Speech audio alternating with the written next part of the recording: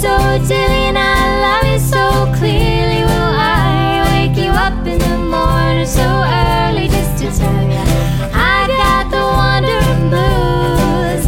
I got those wandering blues, and I'm gonna quit these rambling ways one of these days soon. Oh, and I'll sing the littlest bird sing the prettiest song. The littlest bird sing the prettiest song. The littlest bird sing the prettiest song. Welcome to the Pollination Mamas podcast. I'd like to acknowledge the traditional owners of this land where I live, the Biripi people, and all other First Nations people within Australia. I aim to bring you collaborative conversations, cross-pollinating as we span our wings, connecting the threads of ancestral wisdom in a modern context so that we can live a nurtured life. I believe ancestral wisdom provides a roadmap to a regenerative culture, contributing to thriving communities, healing and health. The gorgeous little song that you heard in the intro and the outro is called The Littlest Birds. It was performed by the Oluka Family Band from the Olive Gap Farm. It was originally performed by the Be Good Tanyas and generously sponsored by the Olive Gap Farm, which is a certified organic family farm specialising in small batch native essential oils and seasonal cut flowers. I highly recommend checking out their tea tree oil online. They are located on Bundjalung country in the Northern Rivers of New South Wales, Australia, and draw on inspiration from various sustainable farming practices to create a high quality product that's equally nourishing to us and the earth.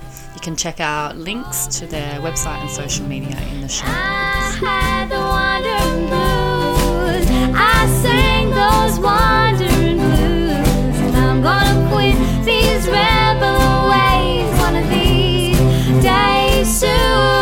Oh, and I sing the littlest bird sing the prettiest song. The littlest bird sing the prettiest song. The littlest bird sing the prettiest song.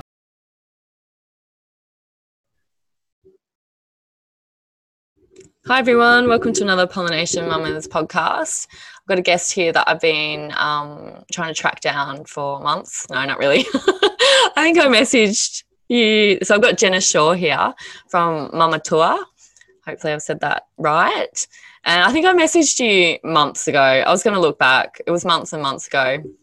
And then, life, and we had a few messages back and forth, and I had a break from the podcast. So it's so nice to have you here, because I've been following you for so long. I think, first of all, through Newborn Mothers, because we both studied with Julia Jones at Newborn Mothers, and then following you on Insta. And I just love your posts. And then something popped up about you starting a new podcast, which we'll go into, called Indigenous Birth Collective. And I was like, yes, what a great resource. All right, let's get you on the podcast to chat about that and all the great work you do as it's getting close to launching. So welcome, Jenna. Thanks for making the time to be here. Thanks for having me. So Jenna is a doula, postpartum doula, hypnobirthing educator, birth planning educator, photographer, and I feel like much more. It's sort of like an encompass package that will, hopefully come to understand a bit more. And I thought it'd be great to have Jenna on here, not only because of that podcast launch, but to just see different ways that maternity and birth care and postpartum care can be delivered, because as it's becoming more common, like as more people are becoming passionate about this and really getting into it, it's so great to see all the different ways that people are offering services and being a part of kind of revitalising this mother care culture. It's really exciting. And you have a really great package of services that you offer. So, I'll just let you tell everyone a little bit about yourself and how you became so passionate. You're a mother of two as well. And then, how that's led to you to where you are now. Okay, so before I had my two daughters, I was pregnant with a boy, and unfortunately I lost him when I was 15 weeks pregnant. And at the time, I was living in Darwin, and I didn't know anyone in Darwin. And my partner at the time had gone away for a fight in Melbourne.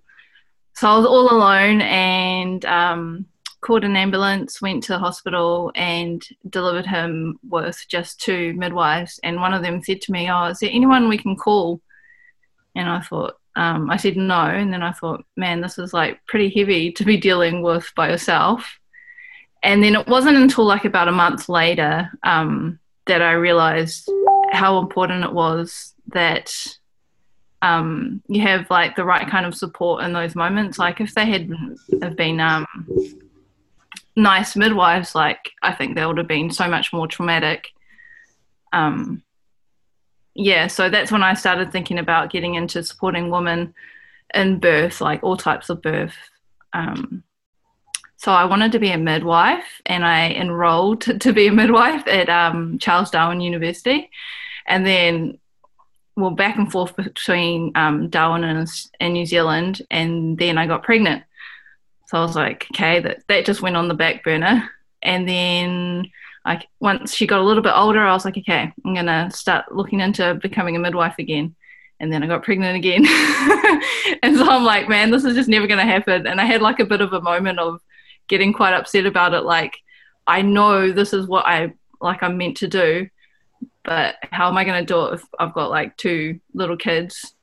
And I'd spoken to a midwife, and she's like, wait until they're older, like you're going to be out of the home a lot. And so I thought maybe I could do study to be a doula, and then later on transition into being a midwife.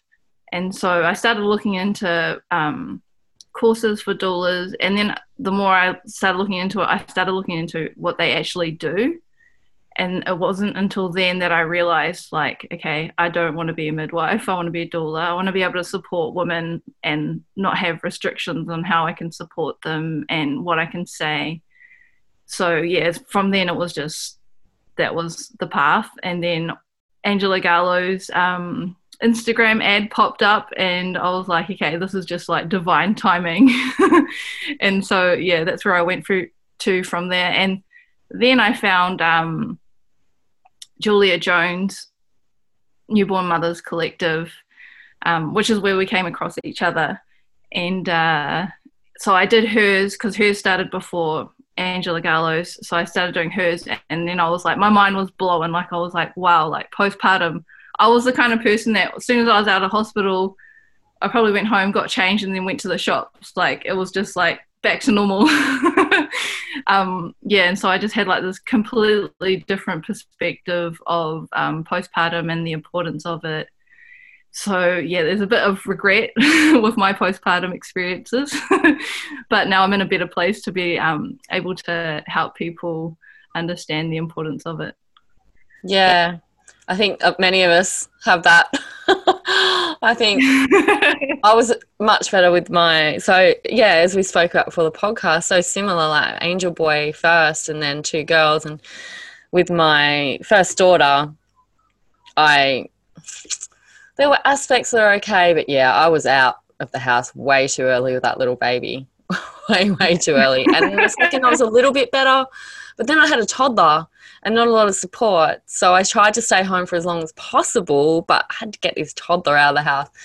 So I think, yeah, there's lots of us that have that. But how beautiful that having your daughters sort of bought you a bit of time. Like, you didn't just jump into midwifery and then you found being a doula, which was actually, like, when you found that, your heart was like, yes, this is it. So by having your daughters, that helped you get there. Yeah. I love that. And I think I wouldn't have the kind of personality to deal with what midwives have to go through. Like, I get to invest in people, like, it would just kill me, I think. Yeah. Seeing the stuff that they have to see all the time. It's tough, yeah, working with that system, like you said, the policies and restrictions, and yeah, being a doula, you can have much more of that heart-based care. And your connection's paused a bit. Can you hear me? Oh yeah, you can hear me. Cool. So you've sort of over the time developed these skills. So you're a birth doula, postpartum doula, but you also teach hypnobirthing. Is that right? Yeah. So I'm not actually offering birth doula at the moment because Okay. I'm not in a position to be able to leave the girls at the drop of a hat. But Yeah. I got into hypnobirthing like about a year ago. Yeah. And I was a little apprehensive because I was like, is this going to align with how I feel about childbirth and how it works? But it was like totally in line with it. Like they fully believe in physiological birth and undisturbed birth, but they also support all types of birth, which is how I feel as well. And yeah, I learned a lot from that as well, like how to involve the support person, like your birth partner, or if that's your husband or your wife, or and that I think is really, really important because I think a lot of birth support people can feel a bit left out. They're not as involved as the person growing the baby inside them. Yeah, they sort of become an observer, don't they? Yeah. So actually I'd like to just sort of kind of tail back to that a bit more about the maternity care system. So from your experience of like having had various different experiences, what do you see as, I think on your website I read something and it really just kind of stood out to me, is that, you know, you want to be a part of providing a different support within the current maternity care crisis and the impact that has on families and communities. And we hear this so often. So often people come out of that or go in without really knowing. It's just sort of like, I'll go to a few classes and I'll be right and I'll just go there and work it out as I go. And then come out going, oh my goodness, I wish I had been much more prepared. I had no idea what the maternity care system meant. And this is not to put down the amazing midwives out there doing a really great job, but they're working within a system that can be constrained. And then sometimes midwives can become, you know, like in any profession, you've got heart-based practitioners everywhere, and then people that have just become a bit tainted. Maybe they're a bit tired, a bit over the system. So I'd love to hear a bit more about your perspective of that maternity care crisis and what that is, what that means, and any ideas or thoughts, or even if you're not sure, of how we could start to remedy that so that we can really be taking care of our mothers from obviously in pregnancy, but at that really amazing transition of birth. So I did like a lot of digging into my own culture, and because a lot of historical accounts of Indigenous life were quite negative. So, and then you've got that next to how Indigenous people are portrayed today, and it's not a good look. Like, you know, we've got high statistics of family violence and suicide and all this stuff, and it just didn't sit right with me. I was like, where did this happen? Like, I feel like this wasn't how it used to be. And so I did like a lot of research into my culture and found that women were like revered and had very similar positions to men. We owned land, we made major decisions, we were consulted. Periods were not taboo. They were tapu, which means like sacred. And so we were well looked after when we were bleeding. Everyone understood bleeding. The men understood it. Children understood it. It wasn't something, you know, something dirty. Yeah. And so you're, for the listeners, you're Maori? Māori, yeah. Yeah, Maori, yeah. Among other things, I'm a fruit salad. Yeah. Beautiful, delicious fruit salad.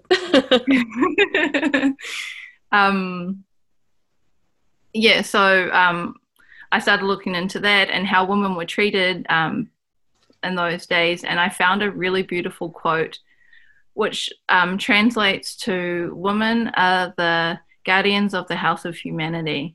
And like that really, really stuck with me. Like I write it everywhere because I think it's so important. Like we're the first everything for every human that's come onto this earth. We're the first everything. We're the first nourisher, the first nurturer, the first home, the first touch, the first teacher. even if that mother's not the mother that looks after that baby once the baby's born, like you're the first everything, and so important. And like there's all these studies that show how important the mother's care is for that baby. Yeah, there's lots of TED Talks on how that impacts the baby. Yeah. So that's why it's kind of stuck with me, and that's why I kind of try to like emphasize the importance of women. And I feel like that's the key to changing a lot of it, that there's reverence for women, that there's ceremony around all these like important life transitions, because we don't celebrate it. We celebrate a baby coming and the clothes we're going to dress it in when it arrives. Like there's not that much celebrating the woman and what she's actually doing to create this life. So yeah, I think that's a major thing that's going to help. Yeah, it's really reculturing. I'm so glad you were able to go to your own culture and find that it was there. I love those when things are summed up. It's so powerful. Can you say that again, the saying about the mother? Women are the guardians of the house of humanity. Wow. That's powerful. And so you said you're making up posters with that soon? I've already made them. Yeah, like I've got like, gold foil ones and wow. Beautiful. I'll be getting one of those. Yeah, that's really powerful. I got tingles the first time you said it, pre-podcast, and even then. Yeah, and so it's so good to hear from you, from your perspective, that what that's like to live through that portrayal of what life is as an Indigenous person, all of that negative projection and connotations out there. But for you to go, no, this is not at the core and the essence and the spirit, how it is, how it was. Let's go find what it was and bring that into what is, or remember that it's there, bring it out. That's powerful.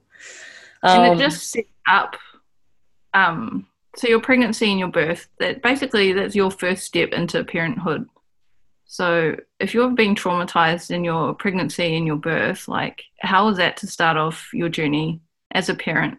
How are you able to like best support that baby and raise that baby if you're not supported yourself, if you're coming out of it you're in fight or flight coming out of birth and unable to like, you know, be the strength that you need to be as a mother.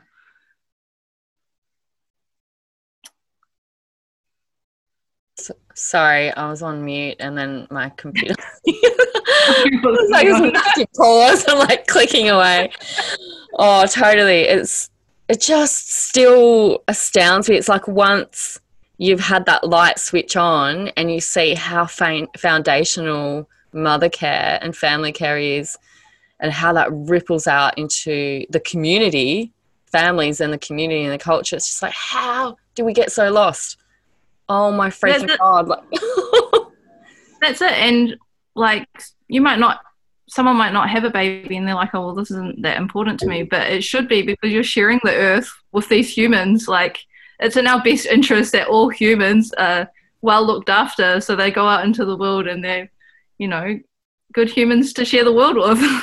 Yeah, I'm glad you brought up non-birthing people, because it's been coming up in conversation. My last podcast with Lucy from Newborn Mothers as well, so she's been helping with Mums Matter, and they brought out a talk on that symposium recently, something about aunties as social mothers or something like that, and sort of reculturing that idea of the importance of non-birthing people as well, or people that don't have children, so they might not have adopted or fostered as well. How important it is for them to understand this concept, but to also participate in it. And I think if we look back in any culture, some we have to go further, some not so far. Aunties were just how it was. Like I know when I lived in Asia, you just called anyone auntie out of respect, or uncle, the word that's used. And it's the same with my mother-in-law is Filipino. If we run into a Filipino woman that we know, it's auntie. That's probably similar in same with us. Yeah. Yeah, and Everyone's auntie. in the Indigenous culture too. And I just love that.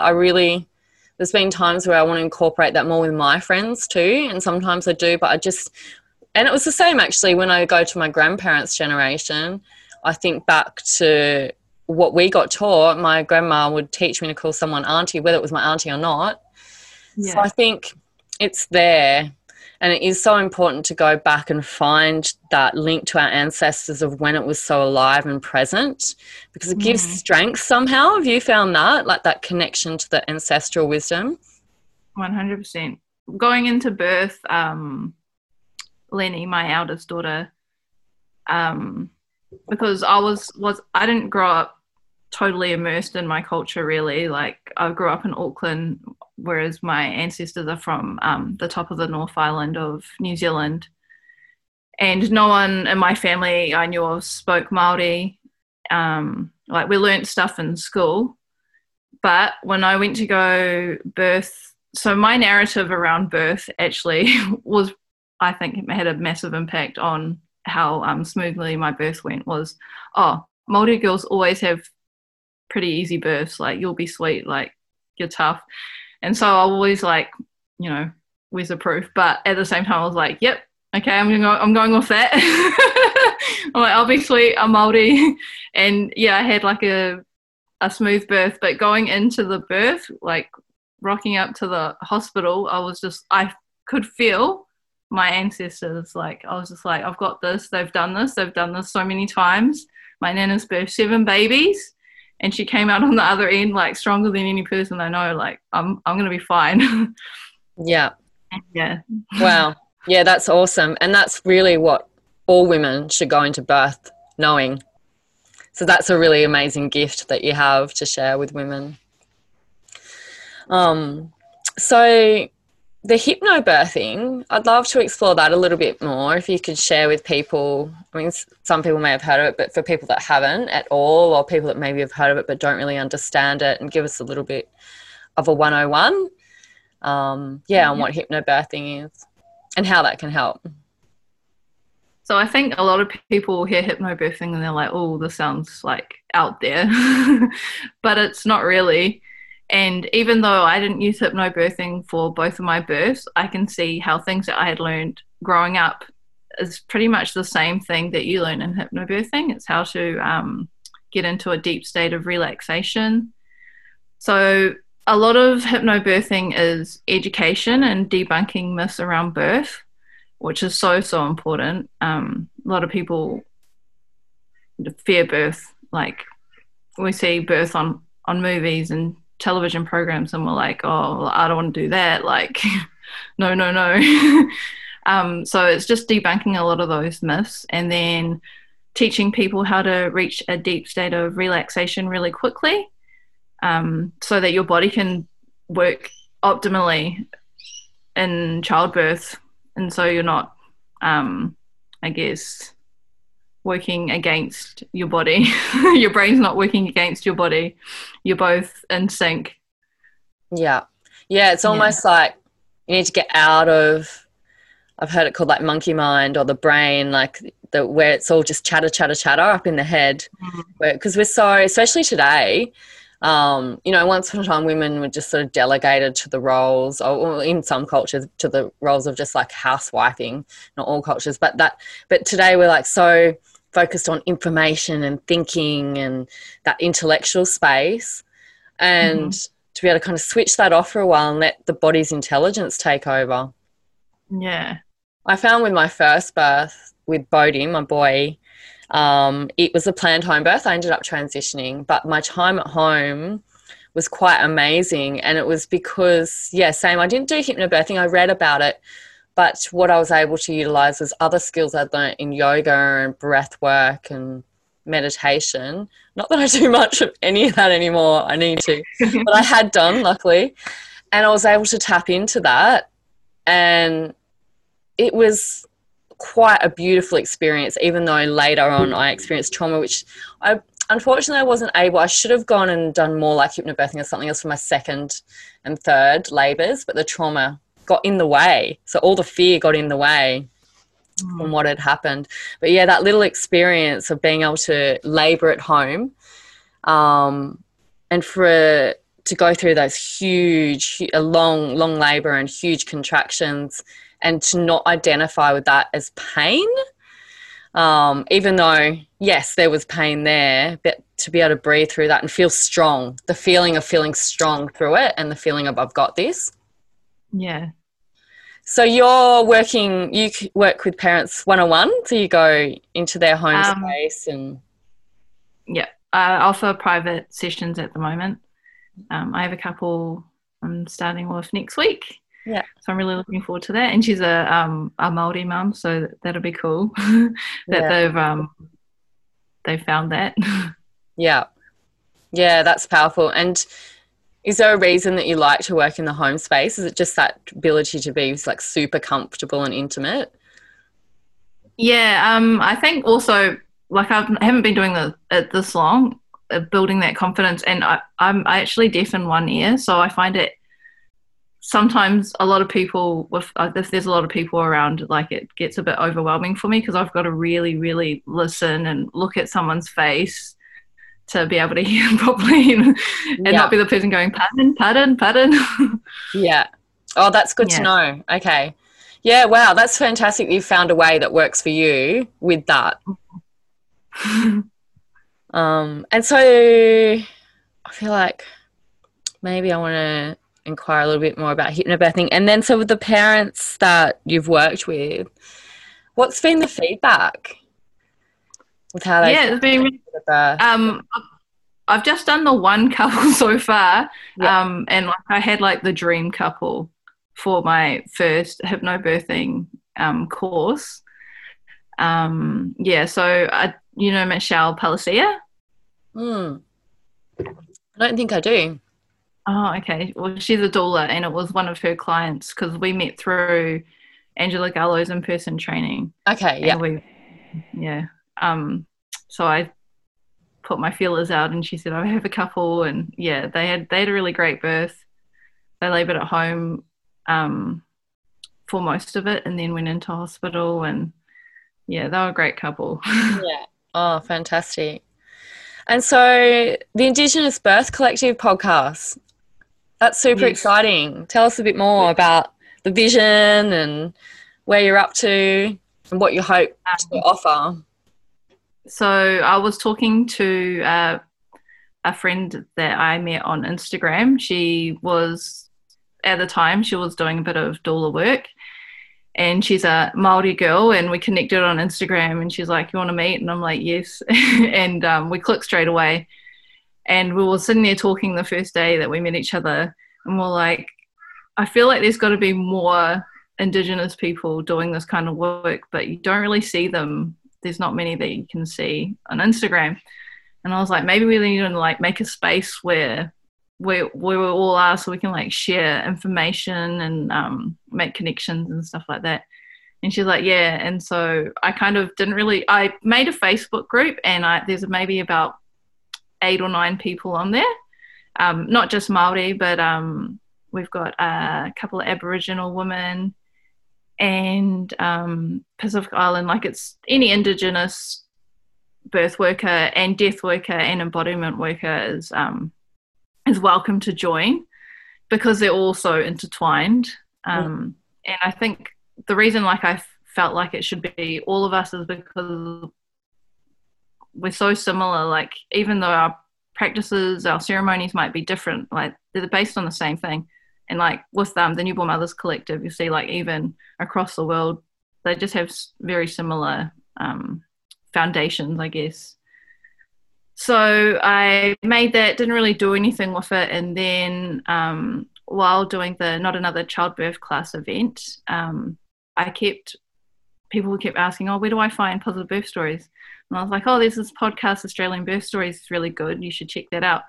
And I kept saying that over and over. And the more I said it, I was like, why don't we have a podcast where it's like our stories, where we can relate? Because we do have different experiences, like in our current day, what it's like to be an Indigenous person. And so I was like, with everything I've done pretty much, I'm like, oh, there's this gap. There needs to be that. Okay, why don't I just do that? And so I was like, okay, I'm going to do this podcast. And then I talked to Maha Al Musa about the podcast, and she's like, you've got to make a directory. And I'm like, okay, like after about 3 hours on Skype with her, I was just like, yep, this is what I'm doing. And so it's just started from there. Fantastic. Yeah, I think fantastic. When you posted it, I was like, yes, brilliant. Can't believe this hasn't happened before, but it's happening now. That's great. What a great resource. I'll let my cousin know. She lives in Sydney, but she's Indigenous doula as well, and mama. Yeah, she's got a site birthing on country. And she's sort of just in the beginning phases too, but super passionate, and, yeah, she would love something like that.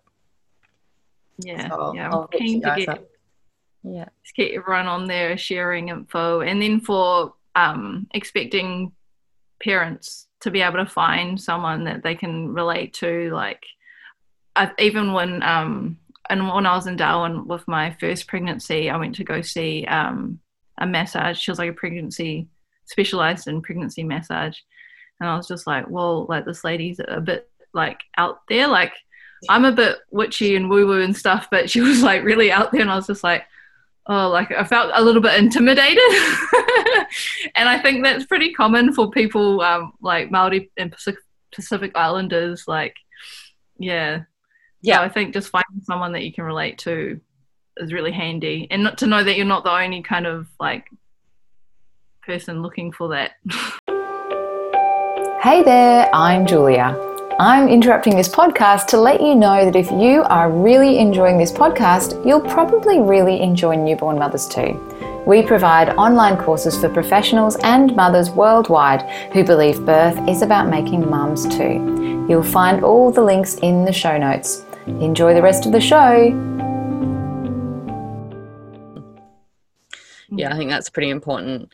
And so since looking into all of that, have you been able to learn more about the Maori mother care and birthing, postpartum care culture?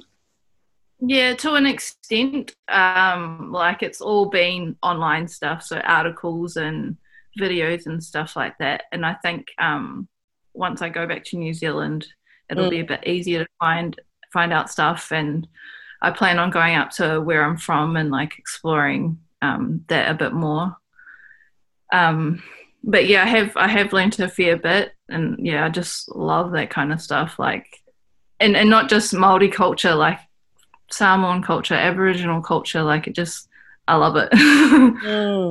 Yeah, because it's so rich in culture, but in mother care culture as well. There's a lot there, but it's almost. I just love making all those connections. Like, there's so many connections. It's just so similar in all these different countries, and I think it's really cool. And then also like people that are quite disconnected from their culture, and they're not even aware of those things. Like to them, a hospital birth and just following what the doctor says, that's just automatically where they default to. And whereas I can be like, did you know that in your culture you used to do this, and sleeping with your baby was like normal and safe when done right. So, yeah, I really love being able to like explore that. Yeah, and I like that you mentioned that it's also the death doulas as well, because when you look back to traditional midwives before medicalisation, it seems like those traditional midwives were more than carers for birth and new mothers. They also provided the care for death, sometimes for sickness. They were sort of like the carers that had lived expertise and passed down through the generations type of expertise in birth, life, death, sickness, herbs, certain food. Yeah. Just the wise women of the village. They were the wise women of the village, yeah, exactly. Yeah. And really revered and looked after as well. Yeah. Yeah, it's sad because I've been researching my own lineage, the Irish lineage mostly, which there's a bit, it's hard to find as well. It's all online. And there's a bit there because they were Christianised later than other parts of Europe. So they stayed pre-Christianized for longer, and then even when Christianity came, they kind of were able to maintain both for longer than other countries. So yeah, similar, like women owned land, they had rights, they had political say. There's all this evidence there of that. But when things became medicalized, that's when those wise women weren't able to practice. Yeah. Yeah, it's sad. There's a grieving aspect. Have you found that? There's like a grieving aspect to looking into this and going, oh, there's so much we've lost, but then there's also excitement to revitalize that. Yeah, like I'm massively interested in how religion has impacted culture.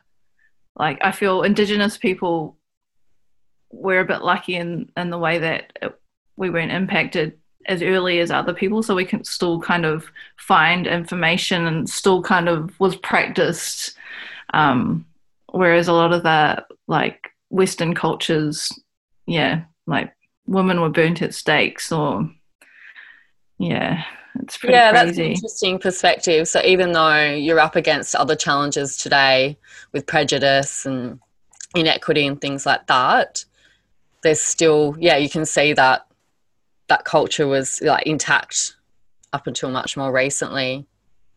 Yeah.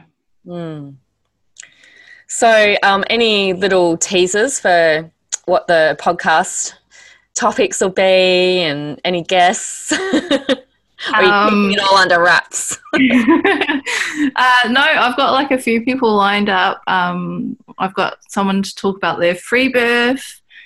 There's like a few home births. I actually,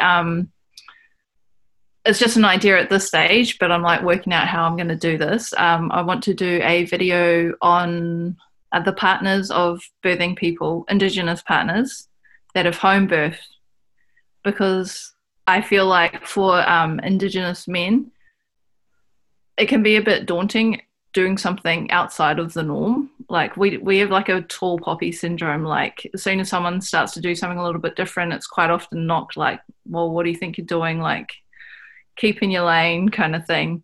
So having that as a resource for couples where the birthing person might be interested in home birthing, but her partner isn't convinced yet. Just seeing a video of other Indigenous men talking about their experiences can make a big difference, I think.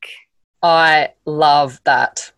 That is brilliant because, you really need the partner on board, and if there's any resistance there, and it's usually out of care and love, they're worried or they're concerned or they're just they don't understand it.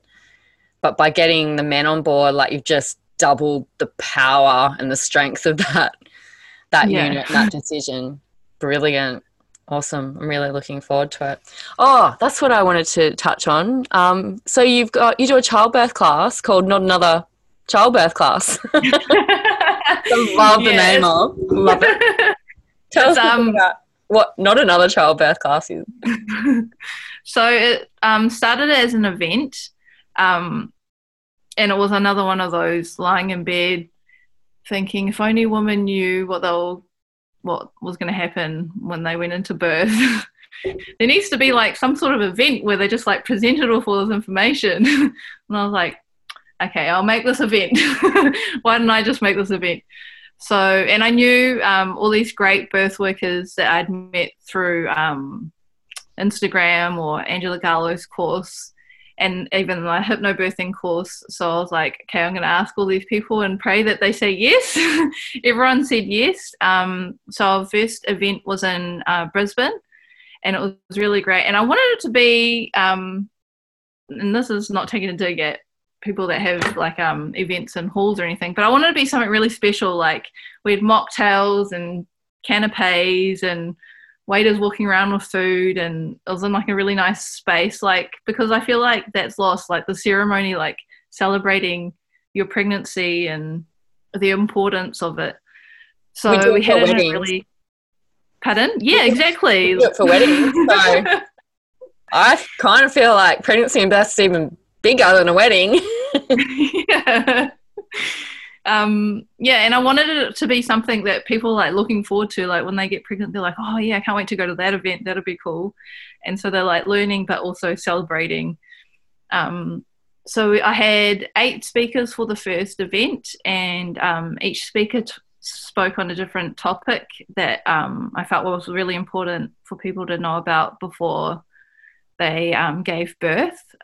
So things like the cascade of intervention, the 3rd stage of labour, what else? Your connection with your body, just all of these sort of things. And also we had Holly's Wealth, who's from the Rainbow Families Queensland, talk about the experiences for the LGBTQI community. And then also I had the website set up, which had extra resources in it, so you could print stuff off, like a card with the BRAIN acronym that you could take into hospital, and just like topics that I came across with my first baby and only found out through Googling after the fact, and was like, if I had known this before, like it would have saved me like 3 a.m. Googling next to my baby, thinking what's wrong with my baby. So I just made like a bunch of infographics up. And then I was going to run the second event and COVID happened. And then I had a doula message me and she's like, why don't you do like something online? And I was like, cool, I'm going to do that. So then I had 20 people, because I could ask people from anywhere now. And we had about 90 something attendees do the web series. So we had 10 webinars with 2 speakers on each webinar discussing different topics.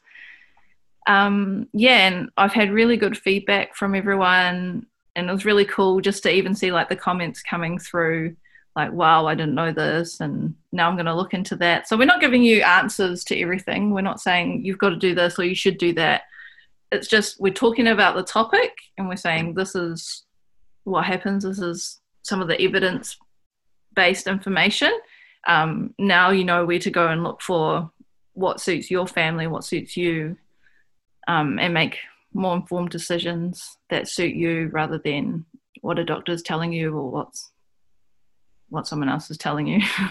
Yeah, and once upon a time that would have just been handed over by neighbours, friends, aunties, mother. So you sort of bring it back from, we'll probably always Google, but kind of bringing it back to another option where it's that personal handover of lived experience plus evidence-based knowledge as well.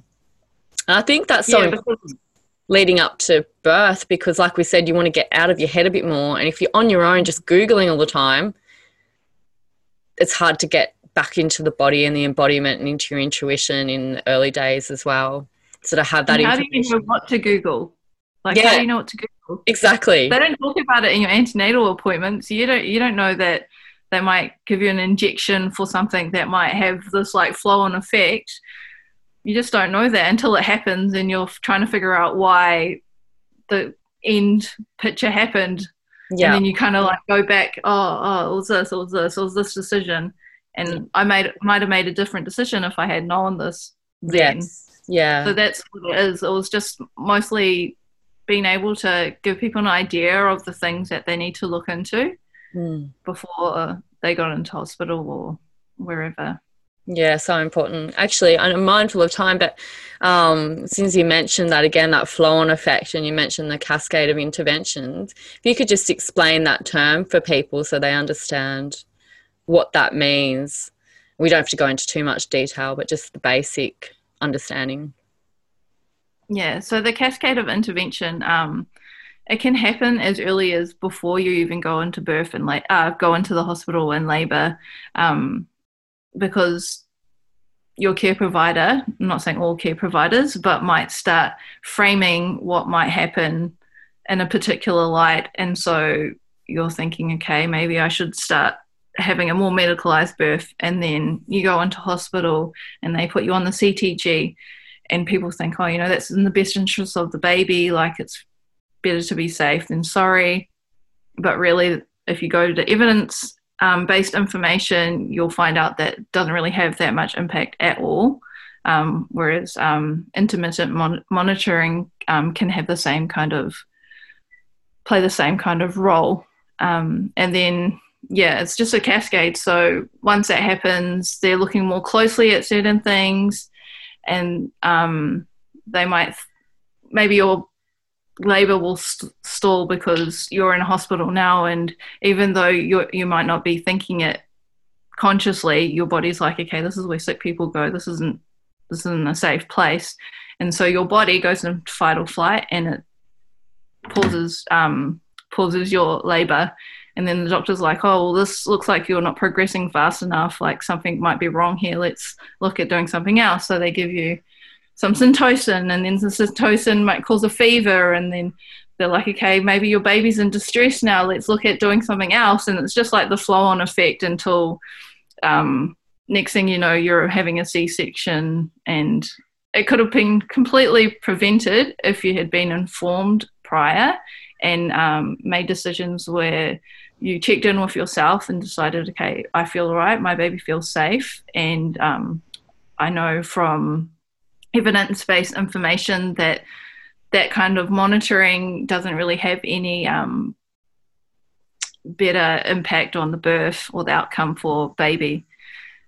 So that's basically the cascade of intervention. It's really good to understand that, and you explained it well. And if you don't know, you don't know.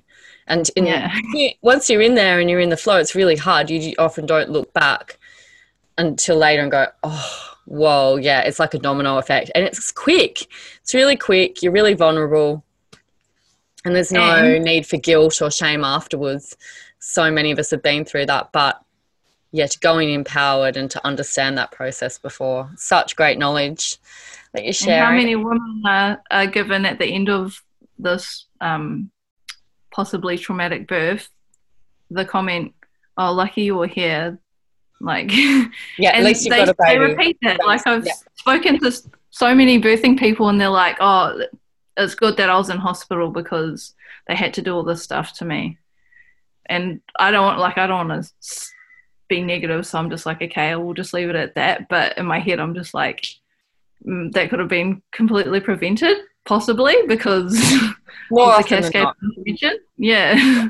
Yeah, and sometimes it's needed, but more often than not, we know from evidence that there's an overt use of interventions, and that really needs to be looked at because, once you get to the other end, it's confusing, possibly traumatic.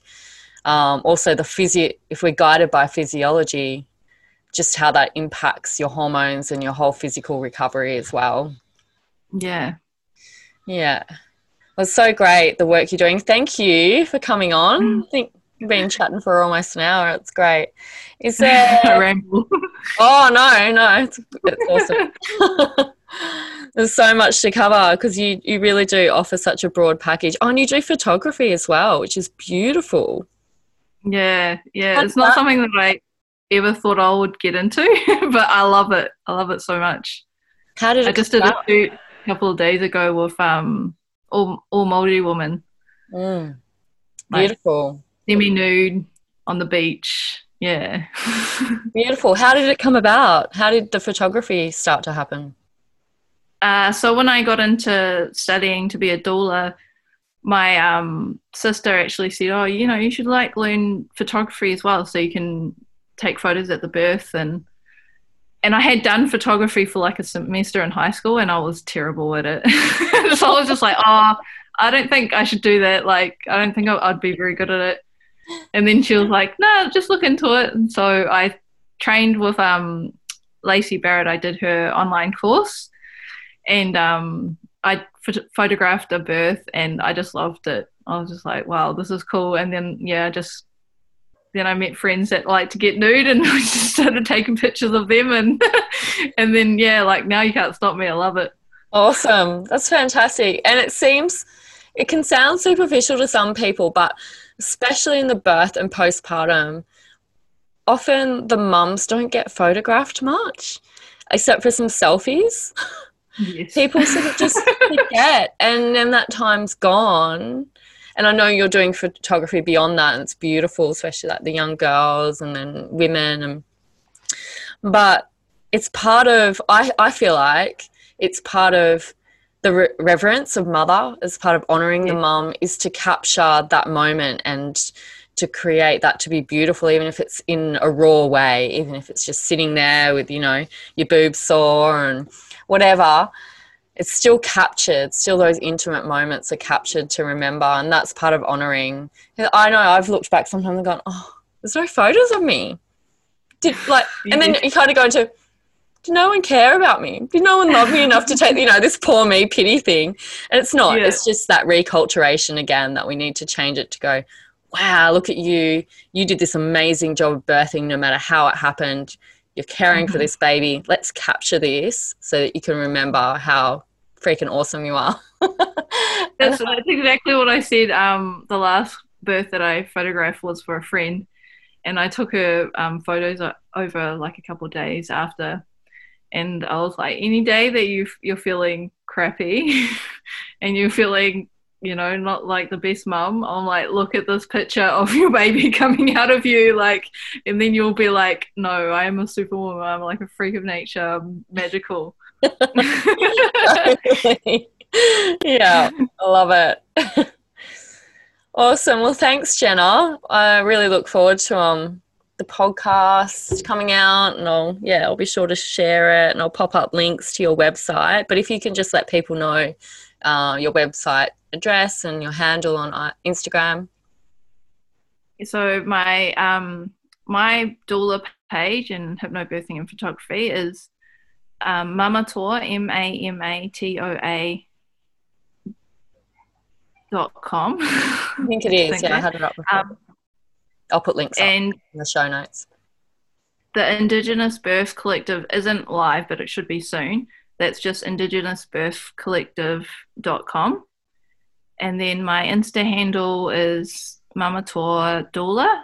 So MAMATOA_DOULA. And then Indigenous Birth Collective is Indigenous Birth Collective. And then, and Not Another Childbirth Class is notanotherchildbirthclass.com and at Not Another Childbirth Class. Okay. Oh, so they've got separate pages. That's good for me to know. I'll make sure that I pop that on there too. Awesome. Yeah, and I'll put all those links in the show notes for everyone.